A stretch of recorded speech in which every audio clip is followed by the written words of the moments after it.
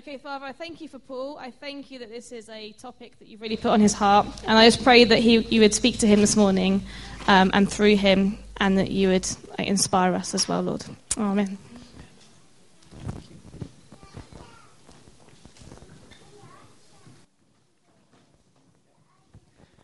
Good morning.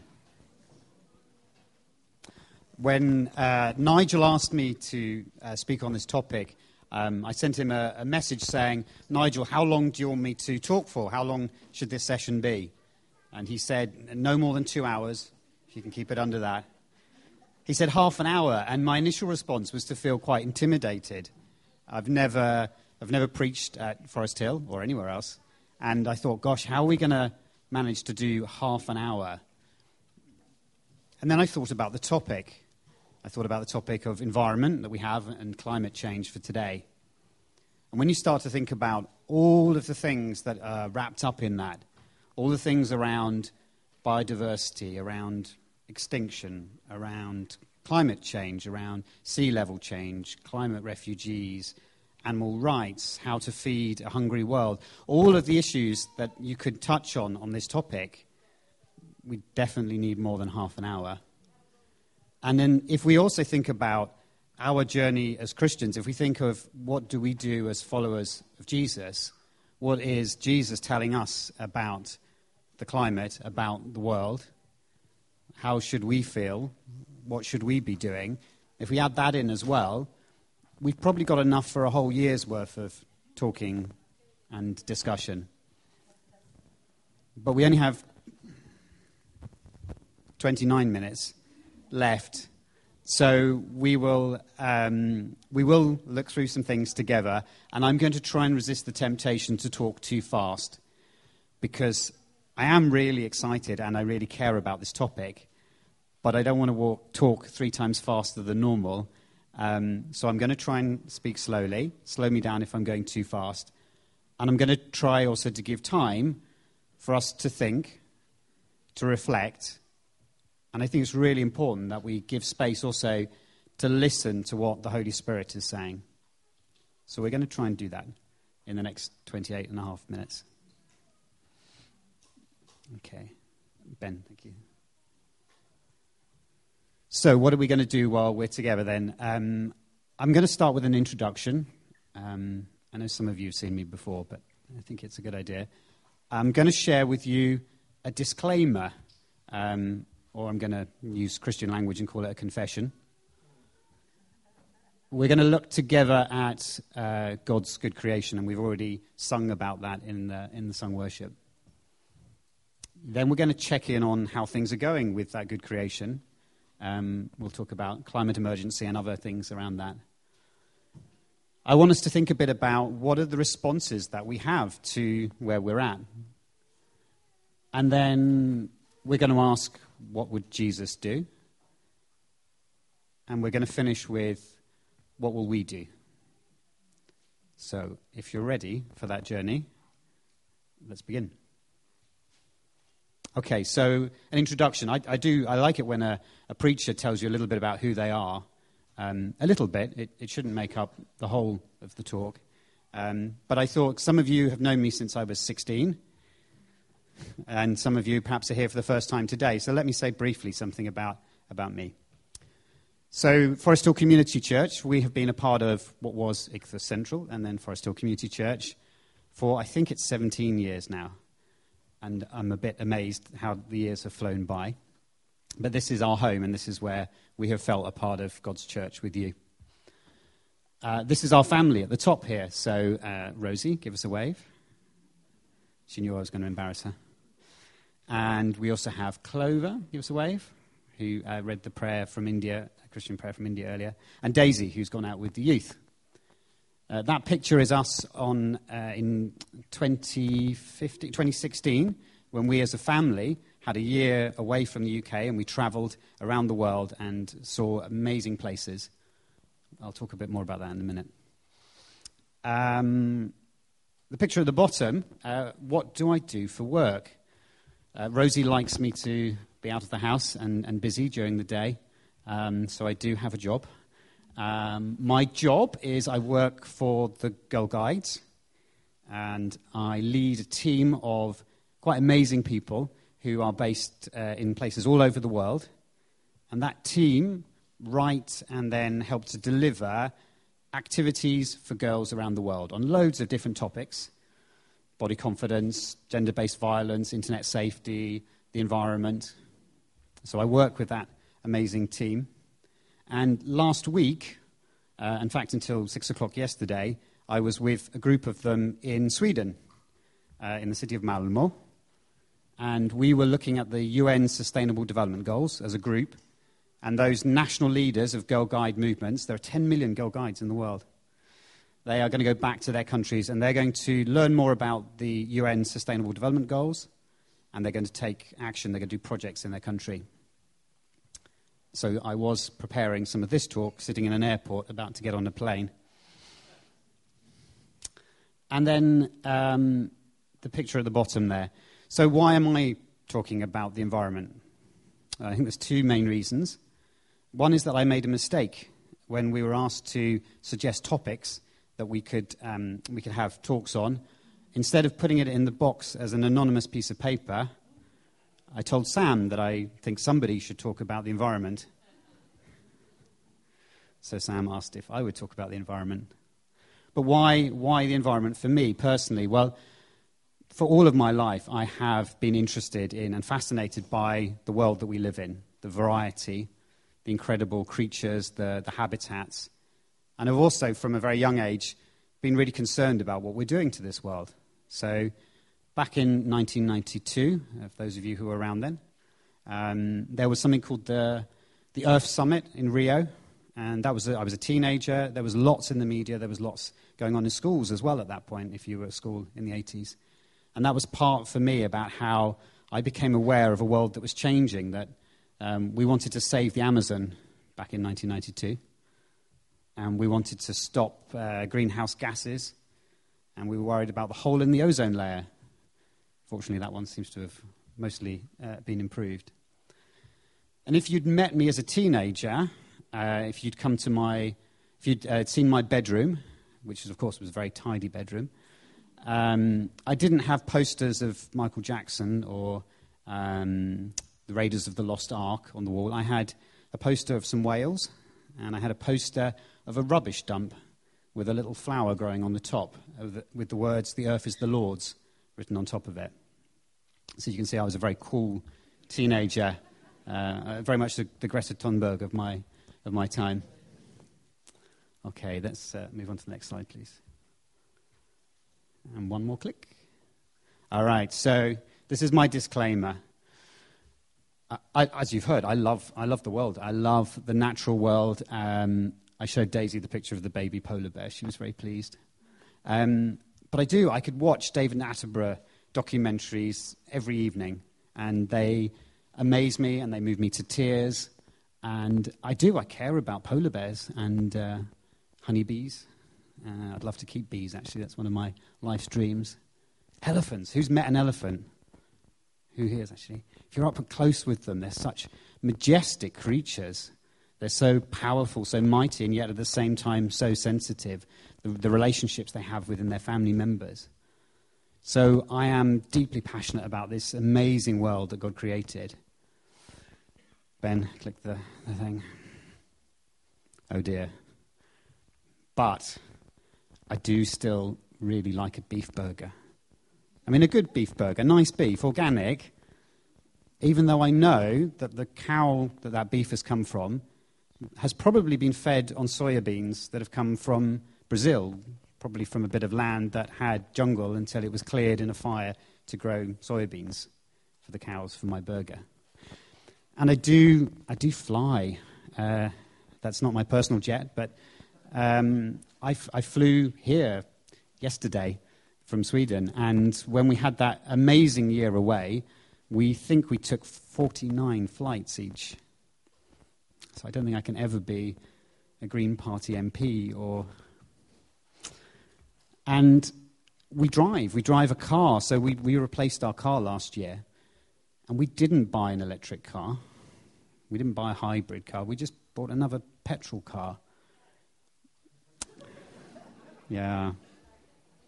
And I know that the petrol I'm putting into that car is adding to the emissions that are adding to the warming of the planet, that is damaging all the habitats, the environments for the animals that I care about. So that's my confession. And the reason for saying that is twofold. One is that I didn't want you to listen to me talking and then think that Paul's got it all sorted and he's telling us kind of what to do, without knowing that actually I struggle. I struggle because the lifestyle I live, I know is damaging to the planet, and I know I need to change, and it's hard work.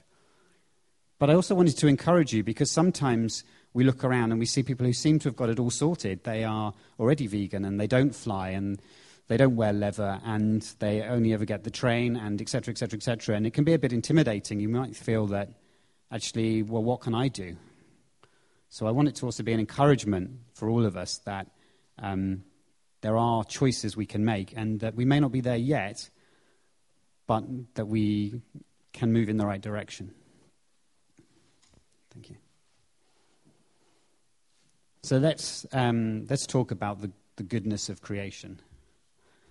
There was a book I read, again as a teenager, called Greenhouse Theology, a Christian perspective on greenhouse gases. It was very popular with teenage boys in the late 1980s. And Ron Elston, the author, I don't think it's in print anymore, the author makes a really good point, and he backs it up with scripture, about the goodness of creation, about how we see in Genesis the creation that God creates and what he says about it, how the Psalms show us that the created world is good, but also the created world is worshipping the God that created it. And even in the New Testament, we can see things, little hints in there about why the created world continues to be part of God's plan and part of the worship for him. So, Genesis 1:31. God saw everything that he had made, and behold, it wasn't just good, it was very good.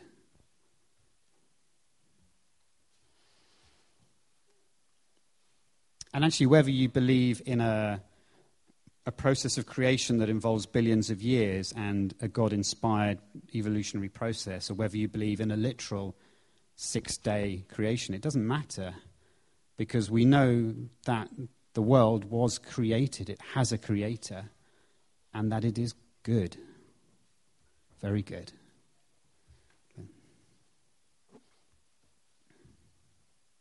So Genesis continues in chapter 2:19.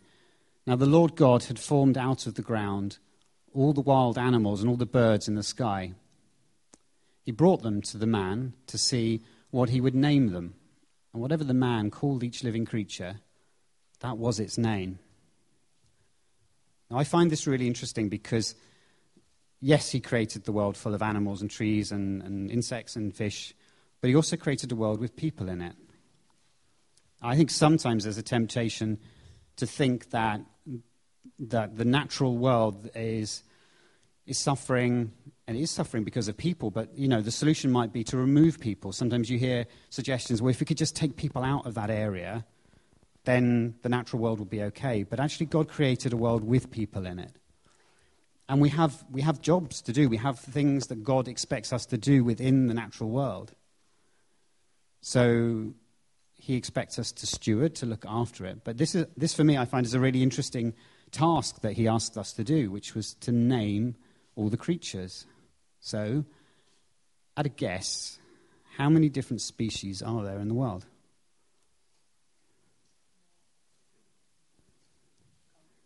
How many? 10 billion. It's quite lower. Species, not numbers of creatures, but different species that you can have a long Latin name to.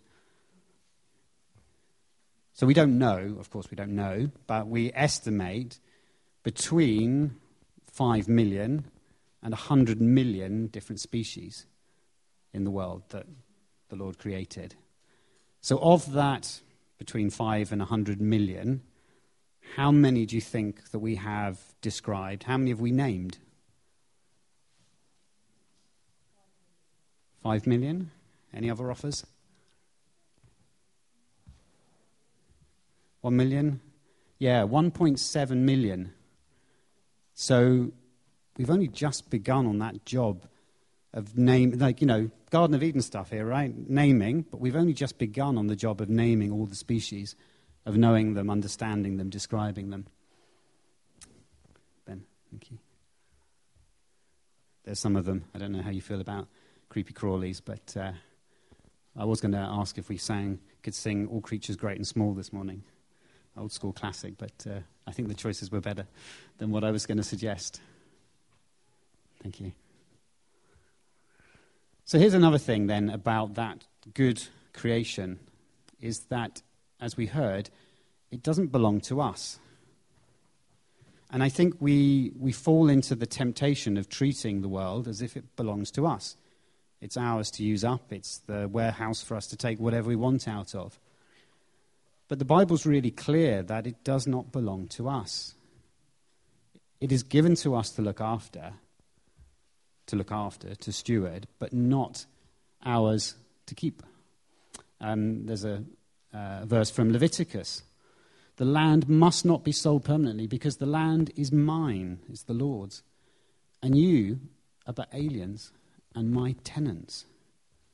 And if you're a tenant somewhere, I don't know if you're renting the house or the flat that you live in, if you're a tenant, then you know that the landlord might come in and check how you're doing, how you're looking after their possession. Thank you, Ben. And there's something else as well about this good creation, and we sung a bit about it earlier. This is from Isaiah 55:12. For you shall go out in joy and be led forth in peace. The mountains and the hills before you shall break forth into singing, and all the trees of the field shall clap their hands. You probably know the song, right? I think it's quite hard to read it without hearing the song now. But isn't that incredible that the trees, and if you look out the window behind us, we can see some trees, are involved in worshipping their Creator. They're not inert, they're not just a collection of molecules just hanging around. But whilst we're here worshipping on a Sunday morning, singing, I think the trees out there as well are worshipping with us. They're standing with us. And not just the trees, everything that's created out there. And actually not even just the living things, even the rocks, even the stones out there are worshipping their Creator. That ought to be a humbling thought for us. And it also, I think, should make us think that when we take a chainsaw to a tree, or we take a trawler through an ocean, and we remove all that is there, we're actually disturbing, we're actually diminishing the worship of the Creator. And we might not be holding the chainsaw ourselves, but we might have our pension fund invested in the company that does, or we might be buying the products that actually is driving that behavior. Thank you, Ben. So we've heard this psalm a couple of times today, that the earth is the Lord's and everything in it. And the Psalms are full of references to the natural world and references to how the natural world points towards the Lord God. Thanks, Ben. I quite enjoyed looking on Google Images for images to go with the PowerPoint today. It's funny, isn't it? Sometimes we do these, you get these sort of posters that children have, and they're rather lovely. Psalm 104 says, 24, verse 24, how many are your works, Lord? In your wisdom you made them all. The earth is full of your creatures.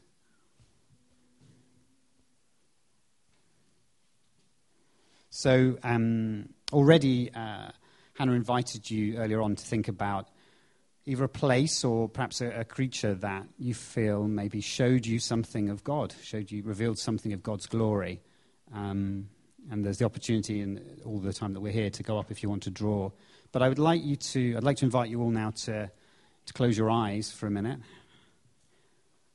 And I want you, in your mind's eye, to picture either a place, a natural place, an outdoor place that moved you, that showed you something of who God is. Or I'd like you to think, if not that, then of a creature, an encounter. It could be a wild animal. It could even be a pet at home. And I want you to look again in your mind's eye at that scene.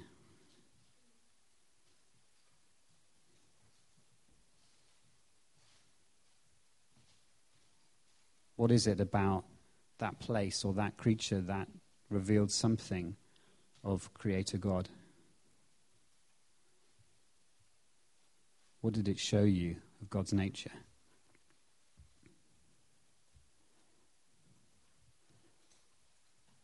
Okay, you can open your eyes again.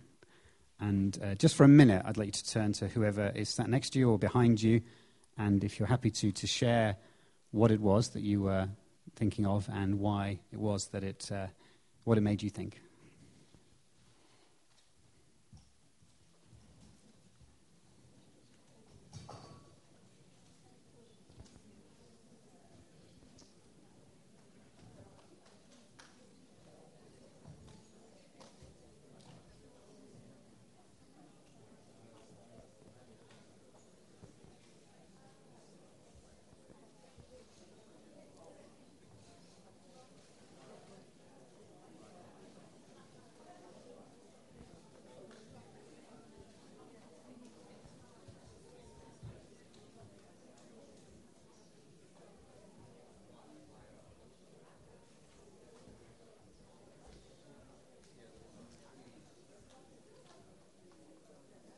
Just pop us onto the next slide actually while we're...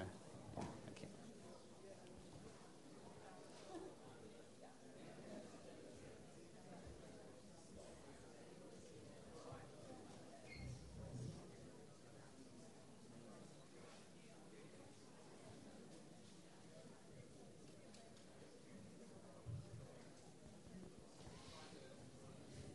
Okay, I invite you to just finish. You can always follow up the conversation later when we finish the main part of the service over tea and coffee.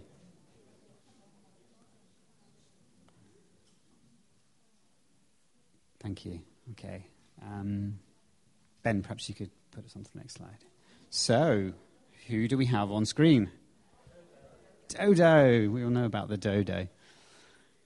So, I want us to imagine if we knew this afternoon that God was coming to Forest Hill, and there was a meeting being called, and he'd like to meet with us all to ask us about his created world. He'd like to ask us about how we're doing as tenants.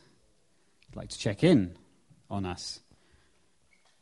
He's going to ask about how some of those amazing species are that he created. And, he's going to ask about the dodo. How do you feel? How do you feel knowing that as the conversation goes on, it'll move on to other species and just the general well-being of the world that God has entrusted to us?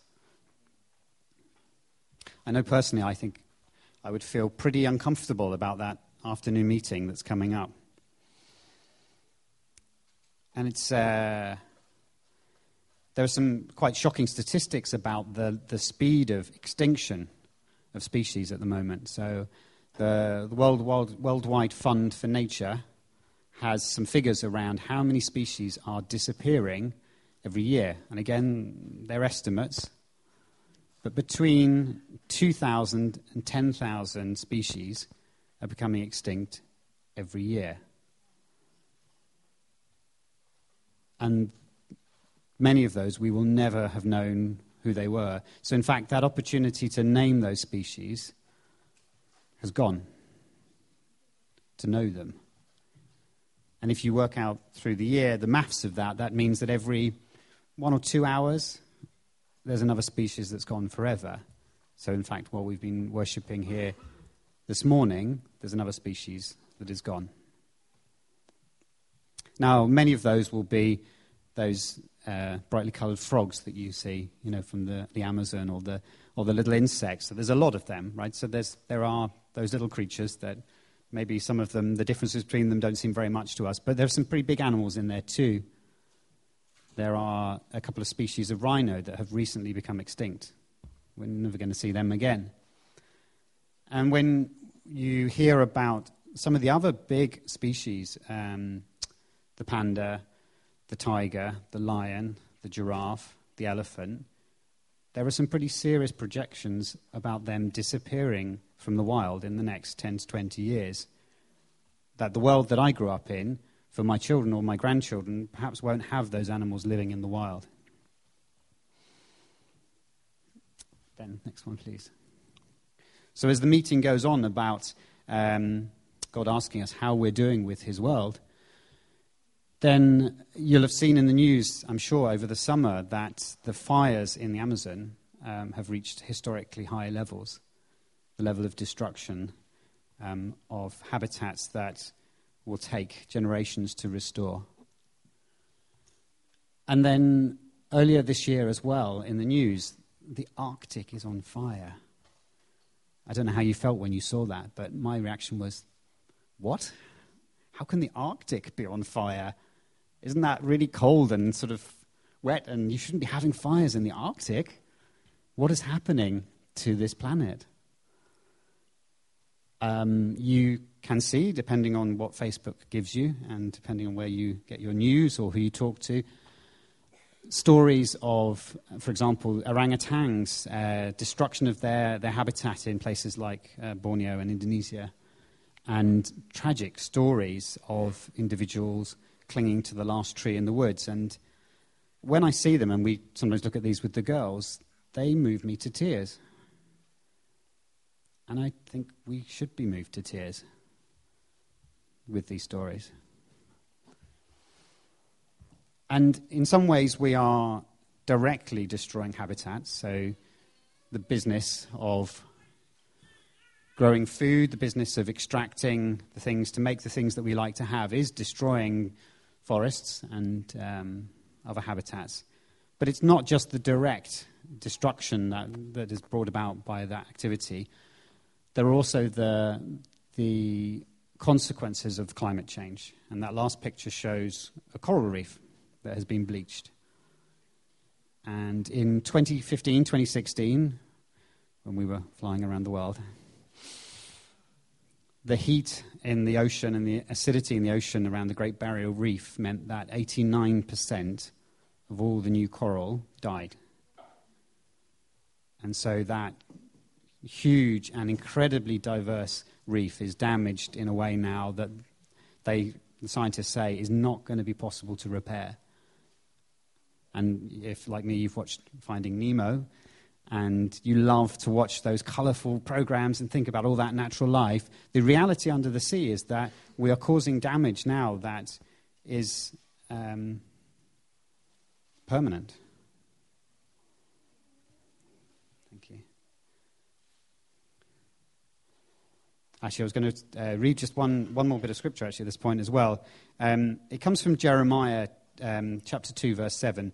And I have to say that the initial context of it is around what the Jewish people were doing, having gone into the land of Canaan, and it was particularly around how they were defiling, damaging things by their worshipping of idols. So that's the original context. But I want to, if you'll allow me, to use it a little bit out of context.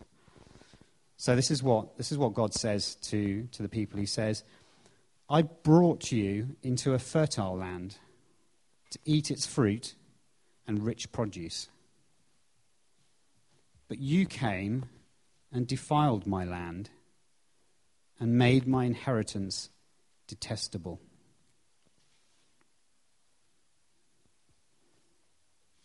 So I am using a little bit out of its original context, but having seen that, it felt that it did say something about how we have treated the land. So what's the response? What is happening given all of this? Well, there are some grounds for encouragement, I think. One area for encouragement is the scientific consensus. So the overwhelming number of scientists agree, and actually there's some really solid scientific evidence about what is happening. It's not in dispute, although you may occasionally hear in certain places that it is disputed. But if you look at the science, we know pretty well what is happening. And so the IPCC said last year that we have 12 years left to make the changes that we need to avoid a catastrophic change to our climate, which means we now have 11 years. And then I'm also encouraged by the responses of even governments, actually, sometimes. So the UK Parliament, earlier this year, I think it was in May, declared a climate emergency. So that's our government, right, saying this is real, this is an emergency. Lewisham Council, in February, declared a climate emergency.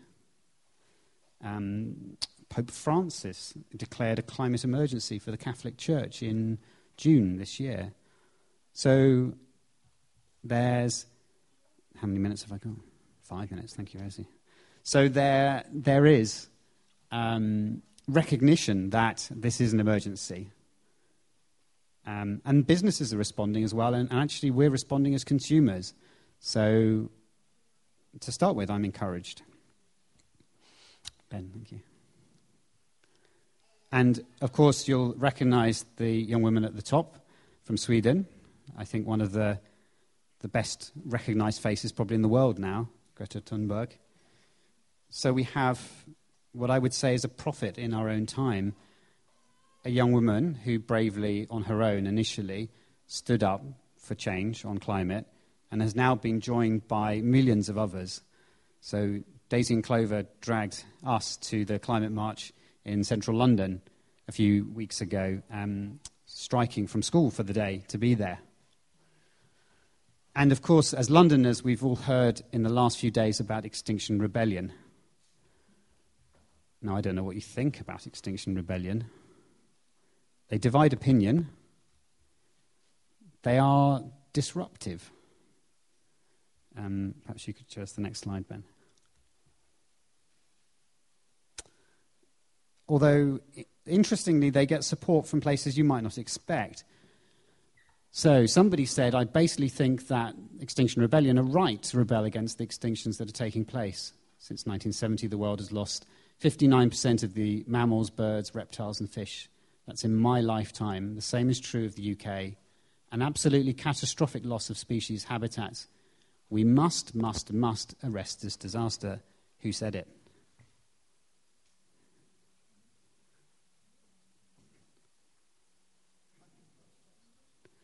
Boris Johnson. Even from the most unlikely of sources, there is recognition that something has to be done, even if he does not agree with the methodology. Thank you, Ben.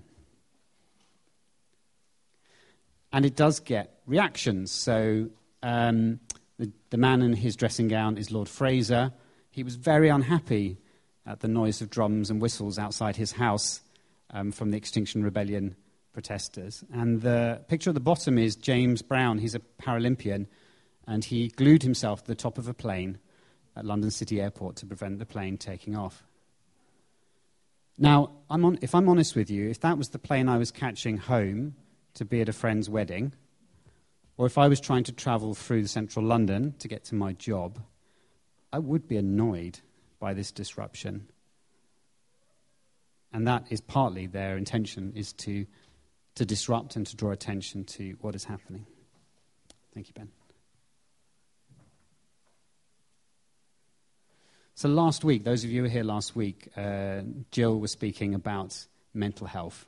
And one of the things that she mentioned was a new phenomenon called eco-anxiety that has become a thing now, that people are aware of all of that is happening, and it's making them feel anxious and sad, and particularly young people, because they think about their future and the world that's coming, are experiencing eco-anxiety.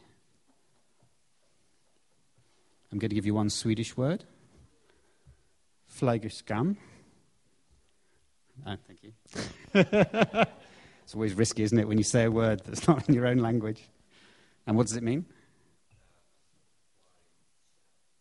Flight scam or flight shame as well, yeah.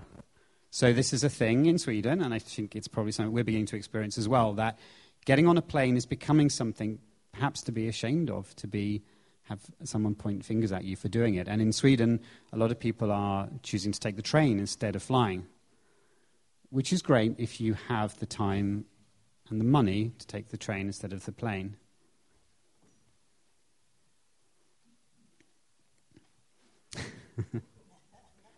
So there's that story in the Bible about looking at the speck in somebody else's eye. I think we're getting rather good environmentally at seeing the speck in other people's eyes. I hear a lot of people making comments about, so they're still eating meat. Interesting. Oh, they took a plane. Leather bag. And I don't think we're doing very well at looking at the plank in our own eyes that needs to come out. So I do feel that we're in a time now where, as Christians, we need to be aware of a lot of judgment that is happening within our society, and we have to think about what is our response. And spending time with others who are passionate about the environment in Lewisham. I'm part of a climate action group in Lewisham of people from lots of backgrounds, most of them not Christian. There's a lot of despair.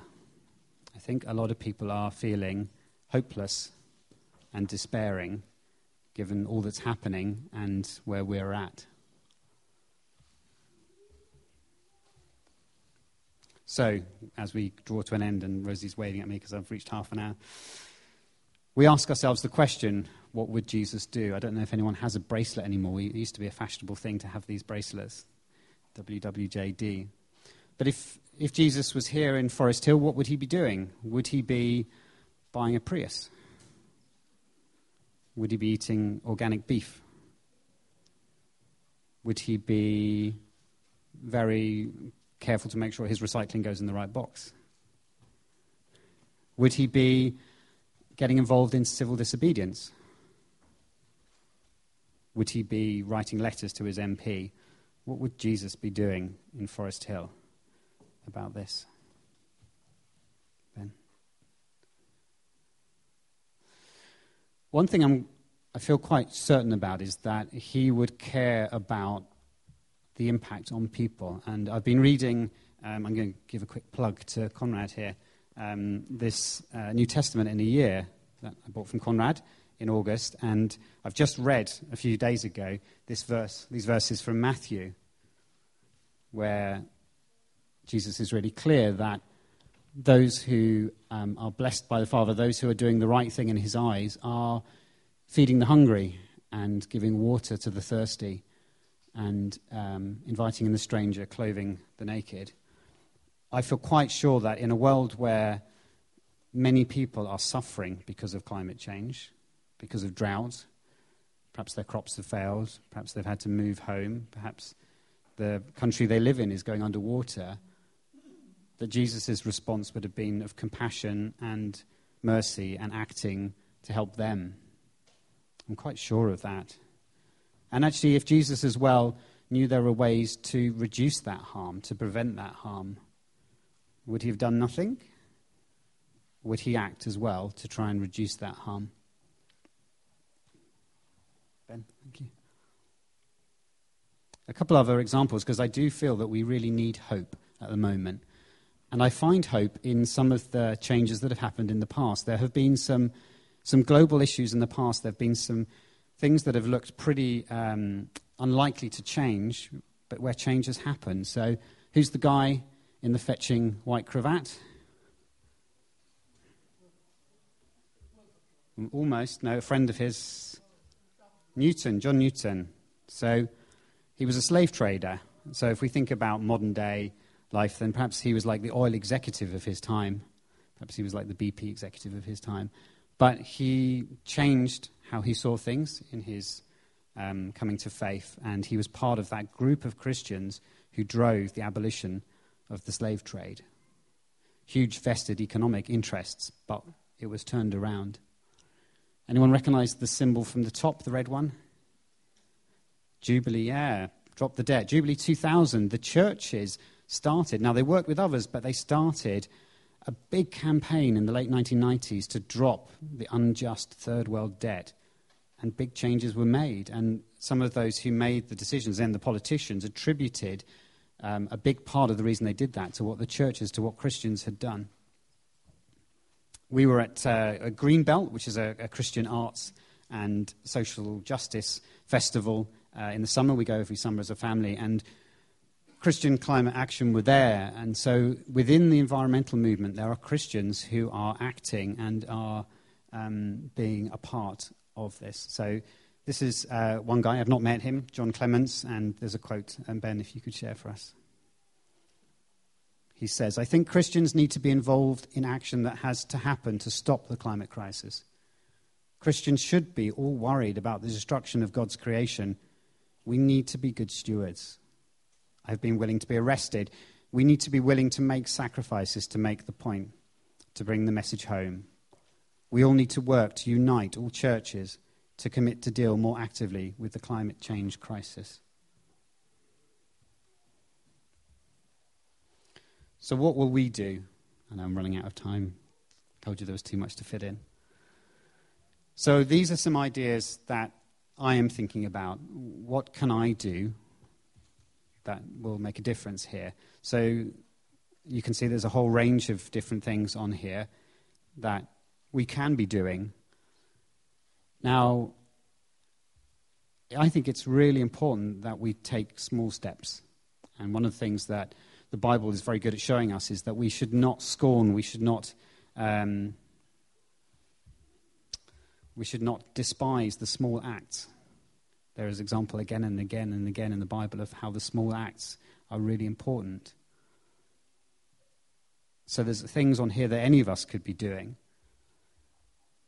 But there's also a need for some big structural changes. And so although we all need to make individual acts, and whether they be tiny or significant, I think there's also a need for some big changes if we're going to see change in the 11 years, for example, that we have left. I've written your ideas up there as well, because this is just a beginning. So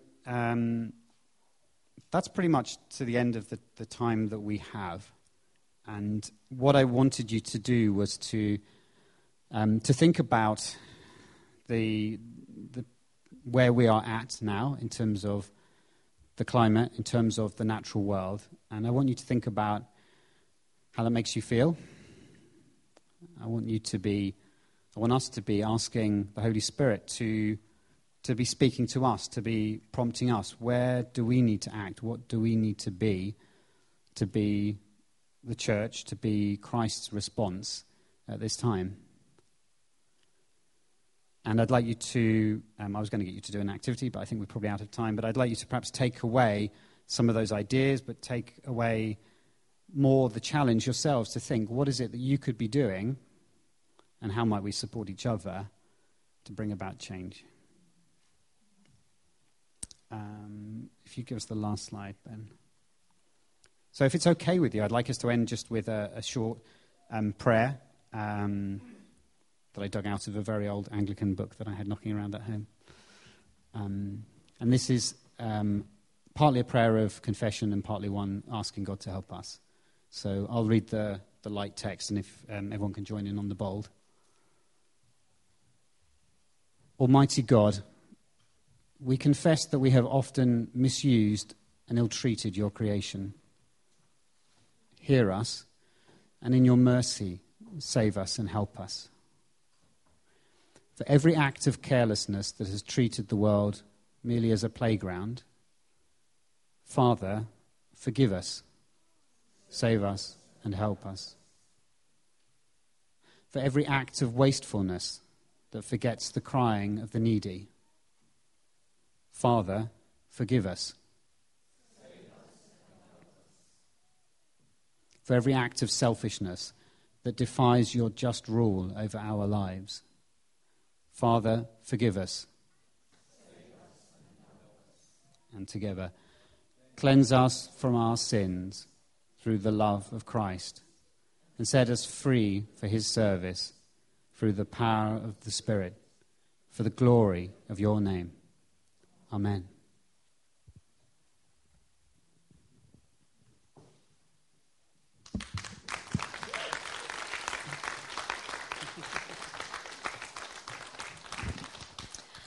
Thank you, Paul. I was still listening, even though we were being very creative in the corner over there. I think there's lots of really practical ways we can be like Jesus, from what you were saying as well, which I think is a real challenge for every single one of us as a church and in our communities as well.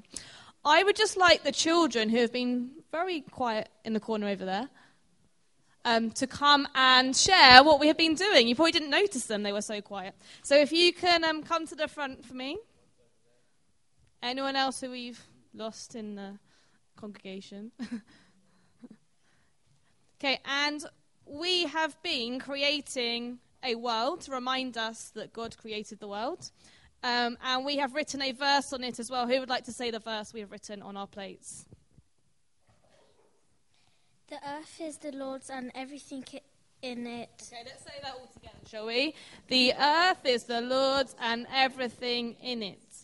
Okay, so that's to remind us of that. And then they all drew a picture of something they are thankful to God for in his creation as well. So would you like to just say very quickly what you drew? I drew a sunset. Sunset? What are you thankful for?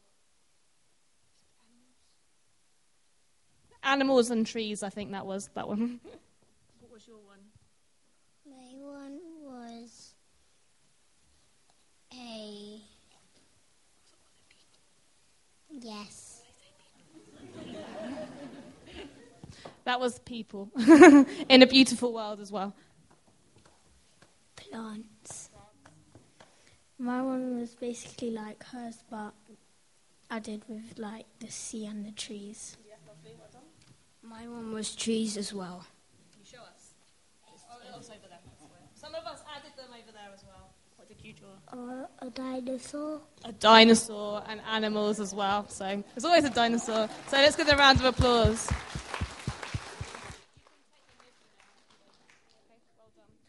Okay, so it's really lovely to see how God is speaking to children as well, and that they are able to share that as well. So thank you. You can go and sit back down now with your parents. That's fine. Okay, we're just going to close with one more song, if that's okay. And let's just use this time to reflect on what Paul was saying. Maybe think to yourself, what are you going to do maybe this week or in this month to be more like Jesus in terms of the environment as well, and looking after the world God has created for us as well.